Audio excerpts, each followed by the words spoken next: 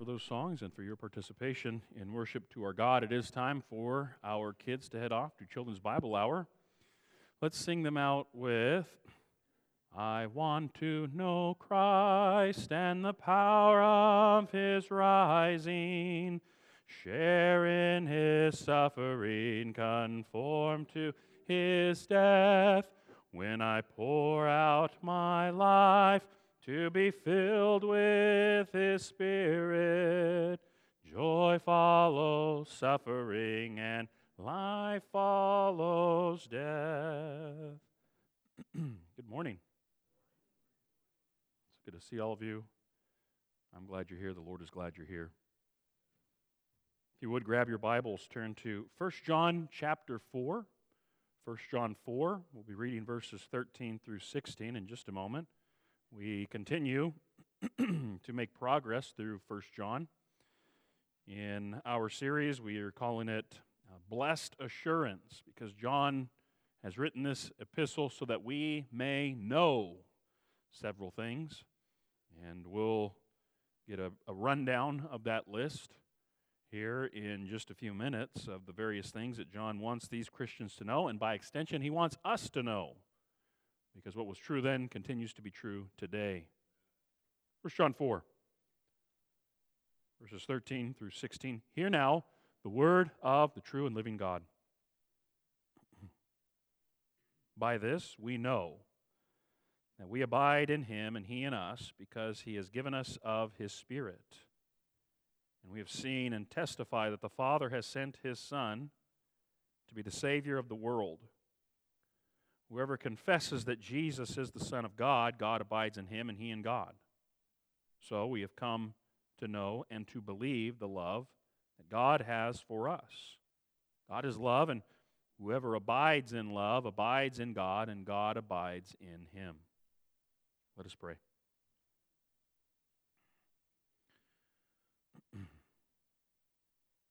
Holy God, who exists from eternity as three in one, we pray that we would see through this text your nature, your mission, what you are doing in our lives on our behalf and to your glory. We pray this through Christ our Lord. Amen.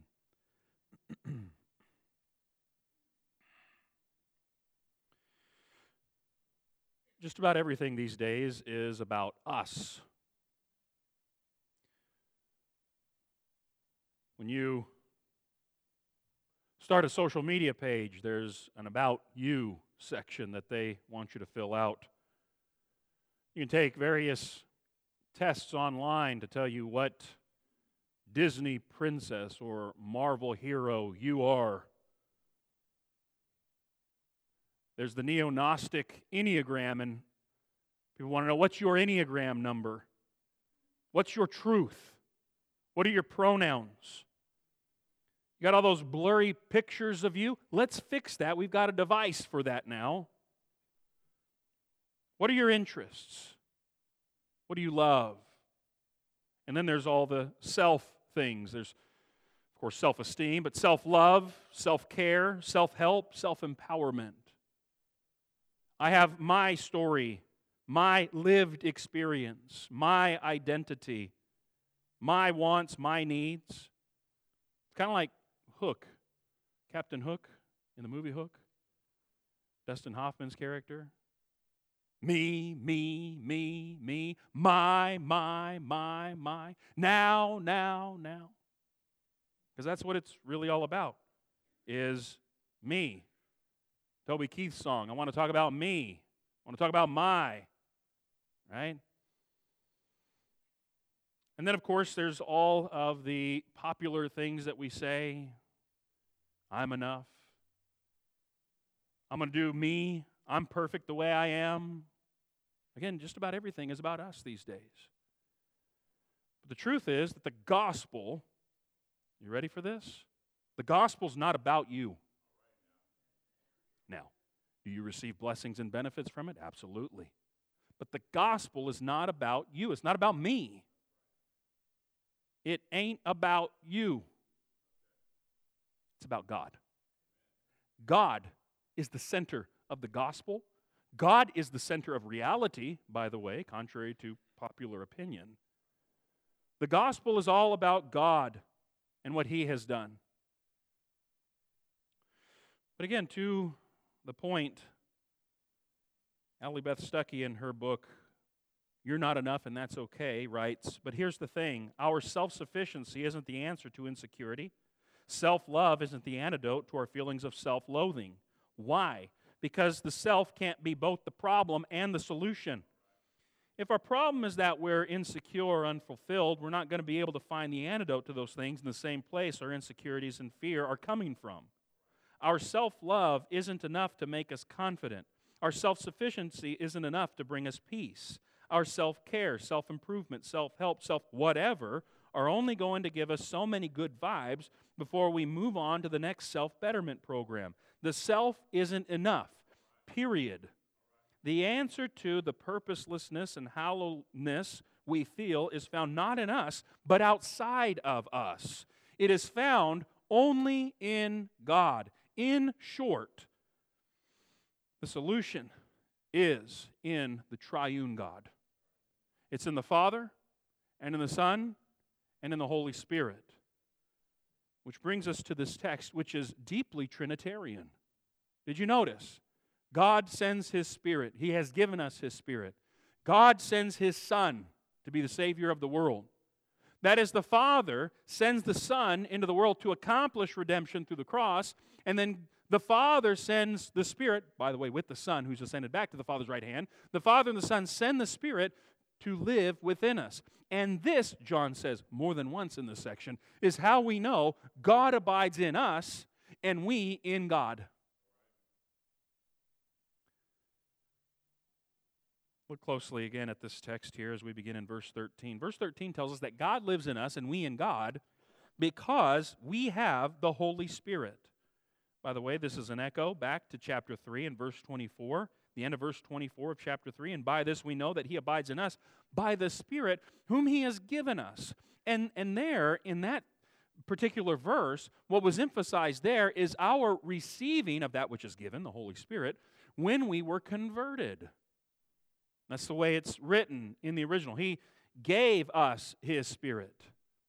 And of course, we know that when we are baptized, all of our sins are washed away, forgiven by the blood of Jesus, and we receive the Holy Spirit.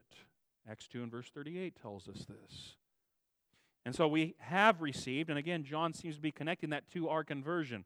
The way this is written here in 4 verse 13, He has given us of His Spirit.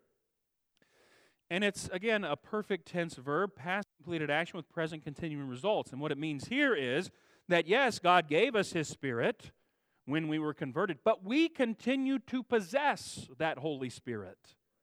He continues to live and move within us, and He is the one who's producing those new desires and new affections. He's producing that fruit within us, which is His fruit, after all. And God has given us His Spirit. And by this we know that we abide in Him and He in us. It's connected to the promise of, the presence of the Spirit within us. And by the way, again, all those things that John wants these Christians and us by extension to know, well, it began way back in chapter 2 and verse 3. Let's just briefly walk through this epistle and notice all the things John says that we know. 2 verse 3, by this we know that we have come to know Him. You know that you know Him. Can you know Him? Yes, and you can know that you know Him if we keep His commandments. And I said there, and I'll continue to say, you want to know God? Obey Him. It is through our obedience that we come to know Him. Verse 5 of the same chapter, chapter 2, verse 5, the end of verse 5, by this we may know that we are in Him. There it is again. And it's connected to walking as Jesus walked, as verse 6 explains. Come with me to 3 and verse 10. 1 John 3, verse 10. By this it is evident we are the children of God. This is how we know who the children of God are and who are the children of the devil. Whoever does not practice righteousness is not of God, nor is the one who does not love his brother. And that was the verse that kicked off this whole discussion of loving one another as we ought to. Verse 14, we know that we have passed out of death into life because we love the brothers. Whoever does not love abides in death. Verse 19, by this we shall know that we are of the truth and reassure our heart before Him. And it's connected to the truth that God is greater than our heart, as verse 20 says. Verse 24, by this we know that He abides in us, by the Spirit whom He's given us. Again, the promise of the presence of the Spirit in our lives is how we know that we are in God. Verse 2 of chapter 4, by this we know the Spirit of God. Every spirit that confesses Jesus Christ has come in the flesh is from God. Yes, we can know the Spirit of truth, the Spirit of God. The end of verse 6, by this we know the spirit of truth and the spirit of error. We can identify them. This pious pride of epistemological humility, where, well, we really can't be sure, we really don't know. That's a form of pious pride, which is ungodly, by the way, especially in light of what we're seeing here about all the things that we can know. We see here in our text, verse 13 of chapter 4, by this we know that we abide in Him, He in us, by the Spirit He's given us. 5 verse 2, by this we know that we are children of God, when we love God and obey His commandments. And then, where all this has been driving toward, a key purpose statement in 1 John chapter 5, verse 13, I write these things to you who believe in the name of the Son of God, so that you may know that you have eternal life. This business of the sin of presumption, we don't want to presume anything. Right here, John says, you can know that you have eternal life. And that's supposed to be of comfort to you. That's supposed to give you confidence in the presence of God. That is supposed to assure your heart whenever your heart condemns you. You know that you have eternal life. Now, John wanted his readers to know. He wants us to know many things as well. And here, it's connected to His Spirit abiding within us. One of the key themes that we've been exploring as we've gone through 1 John is the fellowship, the communion that we have with the triune God. And God abiding in us and we abiding in Him is language that communicates the fellowship, the communion that we do have, the reality of that communion that we have with God. And again, it's rooted in the promise of the presence of His Spirit. That indeed, we currently possess, as a result of God having given us His Spirit at conversion, we continue to possess His Spirit. He has taken up residence within us. As we've seen, as we've gone through this epistle, again, the one that connects and sticks out in my mind right now is about obeying the commandments of God. John is going to say when we get to chapter 5, His commandments are not burdensome, not for the sanctified heart, not for the Christian, because God's Spirit has come within us and given us a new heart, taken out that heart of stone, given us a heart of flesh. We have a new desire to submit ourselves to the law of God, not to somehow distort it or reinterpret it or get rid of it entirely, but to love the commandments of God and to live our lives in accordance with it. The unsanctified heart, the non-Christian, is going to look at God's law and say, I don't want that. Indeed, they cannot submit themselves to God's law. So says Paul in Romans chapter 8. They want nothing to do with God or with His law. Why? It goes back to what we began talking about with the self. I am the master of my fate. I am the master of my destiny. And I become a law unto myself. I become autonomous, self-law. When you break that word down, auto meaning self, nomos meaning law, I am autonomous. And that is the idol of the current movement that is afoot with humanism and secularism and all the other isms that are out there these days. It is the autonomous human. That is the champion. That is the goal. That is the God of this age. But we know better. We know who the real God is. That there is only one true and eternal God. And it is the God who exists from eternity as three in one. No, make no mistake, we're not talking about three gods here. There's but one God who exists as three in one. The language that's developed historically as we finite humans attempt to capture this in language that we can understand is there are three persons of the one being of God. That God exists as Father, Son, and Holy Spirit, co-equal, co-eternal with one another, all working toward the same goal, which is the mutual glorification of one another. This is why the Father sends the Son to accomplish redemption. And then once the Son has ascended back to the Father's right hand, why the Father and the Son send the Spirit in the world to convict the world of sin, righteousness, and judgment, but also to send out the call of the gospel through the church to call people to faith and repentance and obedience to the gospel. And so the Spirit is actively at work, applying the accomplished work of the cross to all believers, all Christians, working to sanctify them, set them apart more and more according to the image of Christ, to look more and more like Jesus. Jesus, who was obedient to the Father in all things. Oh, that we could. We know that we have the world, the flesh, the devil that trips us up, and yet the Holy Spirit is helping us to learn to sin less as we follow the sinless one. This is why God has given us, and this is how we can know. It's evident in your life as you seek to do things that are pleasing to God, as you seek to live life with God. God indeed communes with you, and therefore you can never be the same.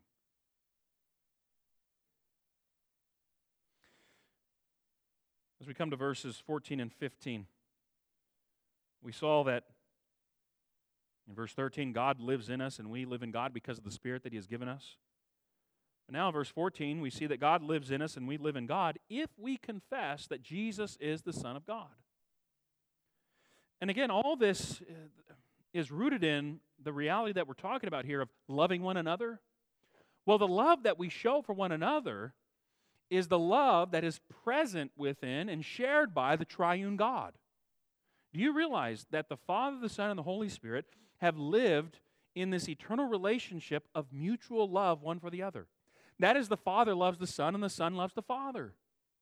And the Father loves the Spirit, and the Spirit loves the Father. And the Son loves the Spirit, and the Spirit loves the Father, loves the Son.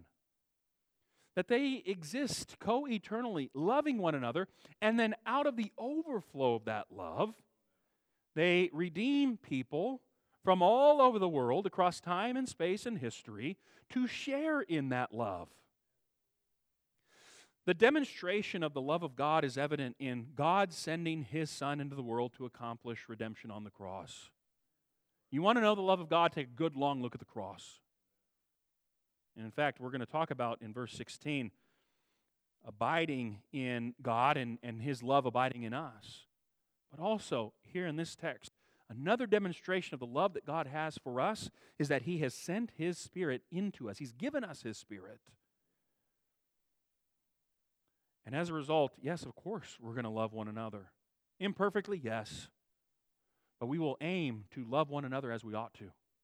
To love one another as Christ loved us. That's what He's called us to. John chapter 13, verses 34 and 35. And so we confess that Jesus is the Son of God. Verse 14 begins, we have seen and we testify. Very interesting the way that John writes this. He says, we saw and we continue to see is one way of thinking about it. Or we saw and there are lasting, abiding effects of the fact that we saw what happened. We have seen, and I believe he's connecting this to the historical reality of God, the Son, the eternal Word, taking on flesh and living among us. That is what John and the other apostles saw when the Word became flesh, when God came near and lived among us. But then he says, and we testify. It is our habitual practice. We are continually telling others that the Father has sent His Son. Notice, the Father. God the Father. And indeed, God is our Father. We can call Him Father, but only in light of the cross. And only in light of the fact that He has given us His Spirit, and it is His Spirit within us who cries out, Abba, Father. Romans chapter 8, Paul tells us that there. We have seen and we testify that the Father has sent His Son. And by the way, we need to make sure that we are as precise as John is here. It is not the Father who dies on the cross, nor is it the Spirit. It is God the Son who dies on the cross. It is the Lord Jesus Christ who accomplishes redemption. John is very specific about this. It is not the Son who sends the Father sends the Son into this world. And because of that sending, again, the Father sent, that means the Son came, and again, there are abiding effects in this world. One particular abiding effect is that there are a people that have been called out from the world through the gospel. There are a people who have been redeemed, and that through the gospel become the people of God. The church, in other words, is a lasting, abiding effect, that God will always have His people here on this planet. Christ has built His church, and the gates of Hades will never prevail against it. But then there are other effects that come about. And D. James Kennedy has written a book, If Jesus Had Never Been Born. That's the title of it. And what he does is he chronicles all of the various benefits that have come as a result of Christ having come into the world and redeeming a particular people. In other words, forming a church. You realize it is because of the church that many of the institutions that we have exist. That it is because of Christians that things like universities and hospitals and even a constitutional republic exist. That these are Christian ideas. And he documents chapter after chapter all of the benefits and blessings that have come as a result of the Father sent His Son, as a result of Christ having been born in this world. It's phenomenal, the things that God has accomplished throughout history as a result of having sent His Son into the world, as a result of the gospel coming into this world. But perhaps no greater accomplishment is this. The Father sent His Son to be the Savior of the world. This phrase, this title, is unique to John. He uses it here. He uses it in his gospel. It's very interesting the way this is used in the gospel. In John chapter 4, Jesus has a conversation with the Samaritan woman at the well. Remember this? The woman at the well. And as a result of her conversation with Jesus, she goes back to her town. Again, she's a Samaritan woman, so she goes to a Samaritan town. And they come out and they see Jesus. And one of the things they say is, we have come to know and believe that this is the Savior of the world. That He is Savior, not only of the Jewish people, but of the Samaritan people as well.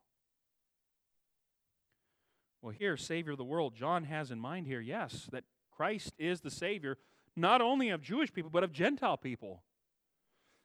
That the death of Christ is absolutely sufficient for all the world. But the reality is it is efficient only for those who, confess that Jesus is the Son of God, the very next verse. And in fact, there are other things throughout this epistle. You have to believe that Jesus has come in the flesh. You have to believe that He is the true God, 100% fully God, 100% fully human as well. There are certain things you have to believe in order for the atoning work of Jesus to be effective on your behalf. And so it is true, yes, it is sufficient for everybody and anybody, but it is only effective to those who by faith come to the Father, the Son, and the Holy Spirit. That is, I believe, the force of this. You see, there are billions of people who live on the planet right now. According to one source, there are over 1,600 people groups that make up the billions of people. Did we cross the 8 billion people threshold yet? Of those who live on the planet? How many of those billions are yet unreached? Of the 16,000 people groups, there's about 7,000 who are yet to be reached with the gospel. You know, it's a good thing, you parents here, to encourage your children to grow up and desire to be missionaries. Nothing would make me happier than for all of my sons to grow up, to leave the States, to go to a foreign mission field, and live faithfully to the Lord Jesus Christ in sharing His gospel with those people until the day they die. No, this passage here is a missionary text. The Father sent His Son. How can I do less? We need to be people who send our children out into the world, not to be taught by the world and to become the world. Perish the thought. But to go out into the world and to change the world by preaching the gospel You want to change the world? Preach the gospel. Because it's only through changing hearts through the gospel that the world is going to be changed. People talk about climate change. We've got to do a number of things to fix the climate. As though, by the way, that's the height of arrogance to think that we finite humans, have more impact on this earth than, say, the sun, okay, and all the solar stuff that happens. I digress. Got to do something to change the world. Otherwise, we've only got a short amount of time. You want to do something? Change the world, not through affecting the climate. Change the world by affecting people with Christ and His gospel. And if you want to recycle and all that, God be with you, all right? God bless you in that.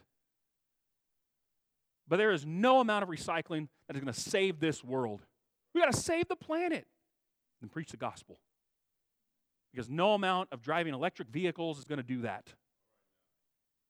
This world's going out of business. It's got a shelf life. It will be burned up with fire at the end of time. The elements themselves will come undone. Read 2 Peter 3. The gospel will never go out of business.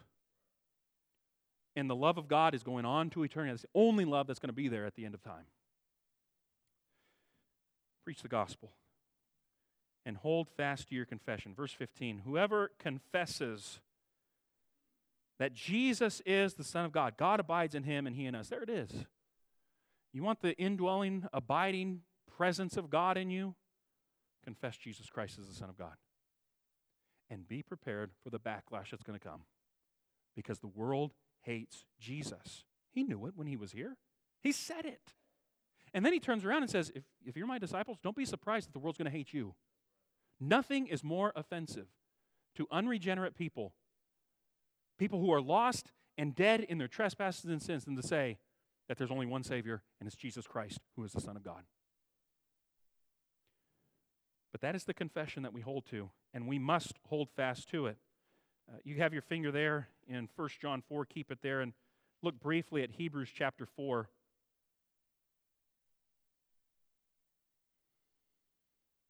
Hebrews chapter 4 and verse 14. Notice this. And since then we have a great high priest who has passed through the heavens, Jesus the Son of God. By the way, that's the reality. We do. We do have this great high priest who's interceding on our behalf with the Father. Since that's the case, let us hold fast our confession. Here's the writer of Hebrews writing to Jewish Christians, some of whom are abandoning the faith, going back to the former ways. And he's saying, don't do that. Don't turn loose. You know, my ring's a little loose here. It's tungsten carbide, and one of the reasons I got it so loose is in case I jam this, I want to be able to rip this off as fast as I can so it doesn't swell up. And anyway, I'm weird. One of the things my boys like to do is they like to try and get this ring off. And I'll like kind of flex my finger a little bit and bend it and all that. Sometimes I'll take it off and I'll put it in my hand and I'll close my hand and then they'll try to pry it up, you know, and they get a pinky up and they try to move on to the ring finger and I put the pinky back down, you know, and try to. That's what the world wants to do with your faith. You're holding to your faith, and the world, in a number of ways, is trying to tear your fingers off your faith if they can and rob you of that. If it's not the world, it's the devil and all the hordes of hell with him. The world, the flesh, the devil is trying to pry your faith out of your hands. Hold fast your confession. Don't turn loose of your confession that you have this high priest who is the Son of God. By the way, there are a number of subtle ways that the world and even certain so-called Christians will try and do this. Man, I see it all the time now, where people will set up this false dichotomy. And what I mean is they'll say things like, well, you know, it's Jesus who's really the Word of God.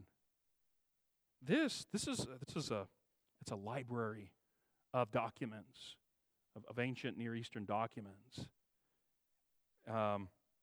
And nowhere in here does it say does it call itself the Bible? And that word Scripture, do you know that doesn't really appear in the Bible? Originally it means writings. See the subtle stuff that's going on here? Because Jesus, He's the Word of God.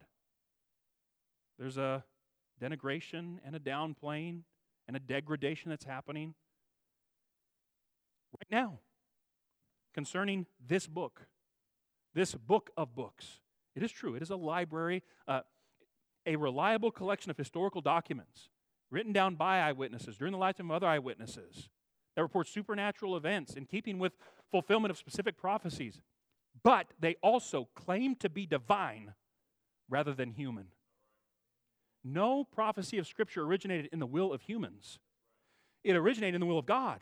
He moved human authors to write exactly what He wanted them to write.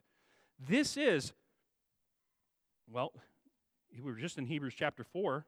Back up one verse, 2 verses to verse 12.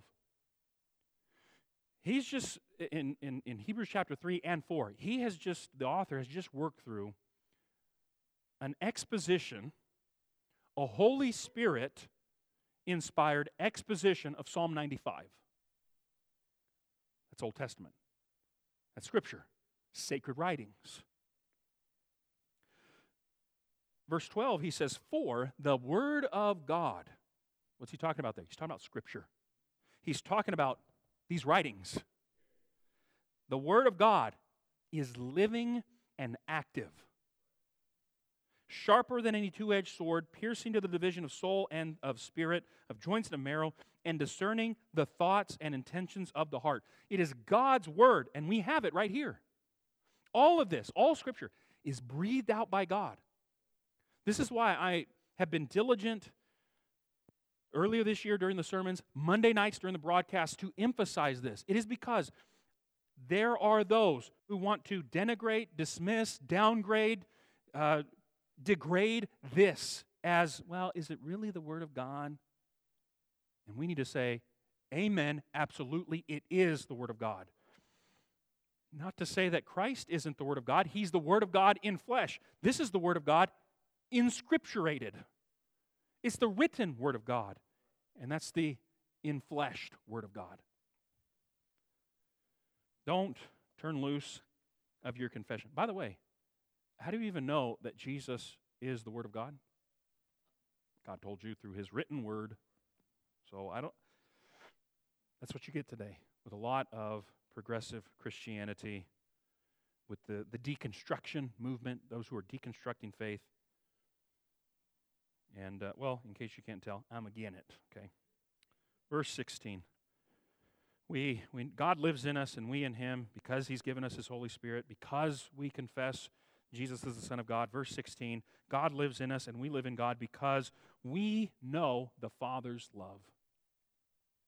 So, we have come to know and to believe the love that God has for us. And God here is the Father. The Father, He sent His Son. The Father has given us His Spirit. And here the Father loves us. The love that He has for us. And this is just an extension of what we talked about last week. God so loved us. Well, here it is again. He loved us. He sent His Son. He sent His Spirit. That is how we know. And that is how we believe that God loves us. It is by His Son and by His Spirit. It is interesting, the connection here between knowledge and faith. We have come to know and believe. The force of this is difficult to capture in English, but it's something to the effect of, we have come to know and continue to know, we have come to believe and continue to believe. Okay? That's the force of what John is writing here. And also the construction of this, knowledge and faith go together. You can't divorce one from the other. And come with me to John chapter 6, because there's a similar statement in John chapter 6 and verse 69. This, of course, Jesus, an extended teaching in a synagogue on the Sabbath. There He says, I'm the bread of life, and you have to eat my flesh and drink my blood. And the people that heard that, it was a hard saying, many of them no longer walked with Him, we're told in verse 66. After this, many of his disciples turned back, no longer walked with him. Jesus turns to the 12 and says, "You going too? Do you want to go away as well?" Peter says, "Lord, to whom shall we go? You have the words of eternal life." And notice verse 69, "And we have believed and have come to know that you are the Holy One of Israel." So faith first, now and then knowledge. And it's the exact same strength, written the exact same way. We have come to believe and continue to believe, and we have come to know and continue to know. And I think it's intentional to emphasize here, knowledge and faith, they've got to go together. Peter recognizes it, John here recognizes it, and they say virtually the same thing, though the order is flipped here by John. It still emphasizes the nature of faith and knowledge, which is important for us because so many people want to talk about faith. That's just a leap in the dark. Not so fast. Because there are certain things that I know, and I know that I know them, and I believe, and I continue to believe them. There are certain things I have come to believe, and I continue to believe them, and certain things that I know, and I continue to know. However you want to say that, I don't think it necessarily matters, but that's the reality of this. And that's the connection between faith and knowledge here. And so we can know the love that God has for us, and we can believe and continue to believe the love that God has for us, even though, I'm going to tell you right now, man, it's hard to believe that God loves someone like me. And you know this as well because of what you've done. And it's hard to believe. He really does love me, but He does. He does love you just like that. The rest of the verse, God is love. We talked about that at some length last week, that this is a characteristic, an attribute of God, and you can't reverse it. Okay? You can't convert it to love is God because that would be idolatry. It's actually a logical error, and I looked it up earlier this week, and I didn't write it down, and I forget what it's called. But you can't inverse this. That's a logical error here, and again, for us, we end up with idolatry. Love is not God, but God is love. Whoever abides in love, the one abiding, this is a present tense thing. You don't stop dwelling in, abiding in, living in love.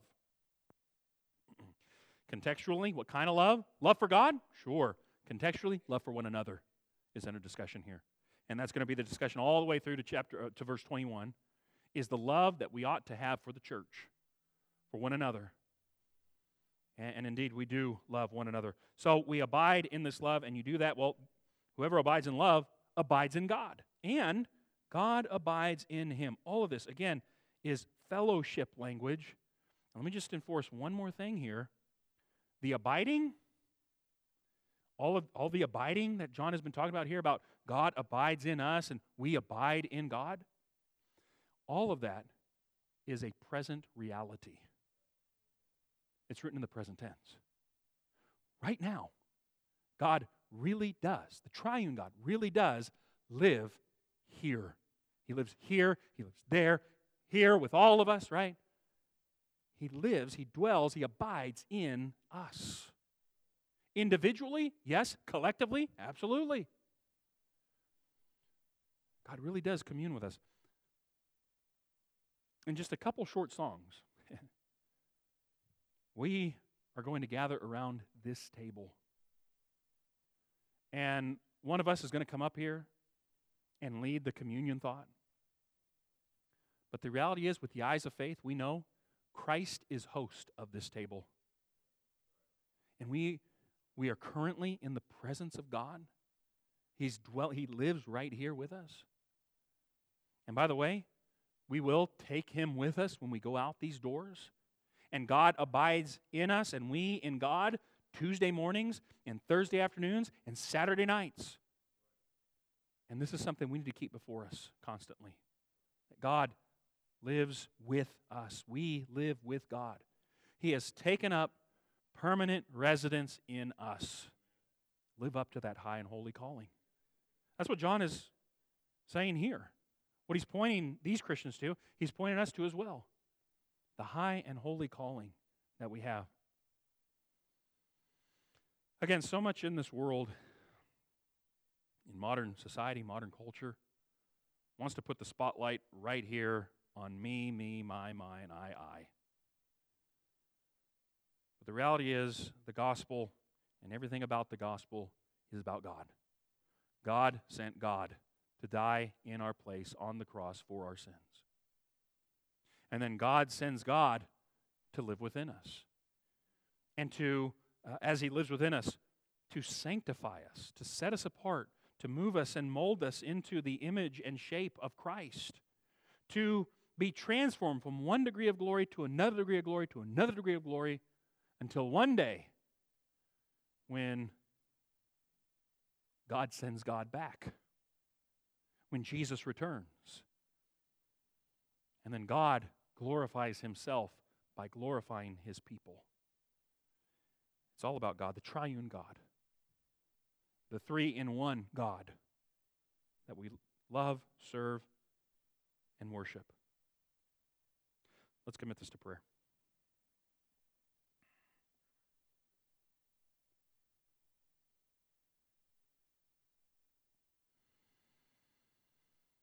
Holy God who exists eternally as three in one, as Father, Son, and Holy Spirit, we pray that we would keep ever before us the communion that we share with you on a day-to-day, hour by hour, minute by minute, moment by moment relationship that we have with you. Because we dare not take one step without you. We proclaim the mystery of faith, that Christ has died, Christ has risen, and Christ will come again. And in light of His return, Father, we pray that by your Spirit, we would be the kind of people that you would have us to be. Glory to the Father, to the Son, to the Holy Spirit, as it was in the beginning, is now, and evermore shall be, we pray. Amen.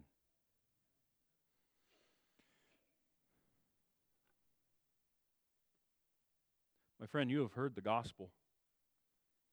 What God has done on your behalf through Christ on the cross. And if you are experiencing conviction because of your sins, do not flee from that. Do not try and squelch that. That is a good thing, my friend, because that is God, the Holy Spirit, bringing conviction to your heart. And in a moment, we're going to sing a song. We call it the Song of Invitation Song. And it's designed to invite you to come forward and share these things that are on your heart. And if this morning you desire to put Christ on in baptism, we can help you with that. As you turn away from sin and confess Jesus Christ as Lord, you desire to be obedient to Him by being baptized, immersed in water, to have all your sins washed away by the blood of Jesus, raised to live a new life with the Holy Spirit living within you. Again, we can help you with that this morning. In a moment when Russ leads us, that's your opportunity to come forward and express these things that are on your heart. Brothers and sisters, many of us, most of us, we've done that. We've been obedient to the call of the gospel. But as you consider what we've talked about this morning, God abiding in you, you abiding in God, as you examine your life, is there an area where you realize, I've fallen short here? Whatever it may be. I've not lived up to that high and holy calling. I have sinned. I've fallen short of the glory of God. And I need the help that comes from God and from my brothers and sisters. I want to seek the forgiveness that comes from God through the blood of Christ. In a moment, you know that when Russ leads us, that's your opportunity as well to come forward and share the things that are on your heart. Unburden your heart before the throne of grace. See, that's one of the things, if you keep reading there in Hebrews chapter 4, we can have confidence, boldness to draw near to the throne of grace in time of need. Maybe that time of need is this morning, right now. Again, when we stand and sing, just make your way forward and we can do that. Maybe it's something of a personal nature, you want a private setting. One of our shepherds can meet you in the conference room. And you can share with them what's on your heart, what's on your mind. They do the same thing there that we do here. Surround you with love and lift you up in prayer to our Father in heaven. But the lesson is yours and the invitation is open. Why don't you come right now while we stand and as we sing.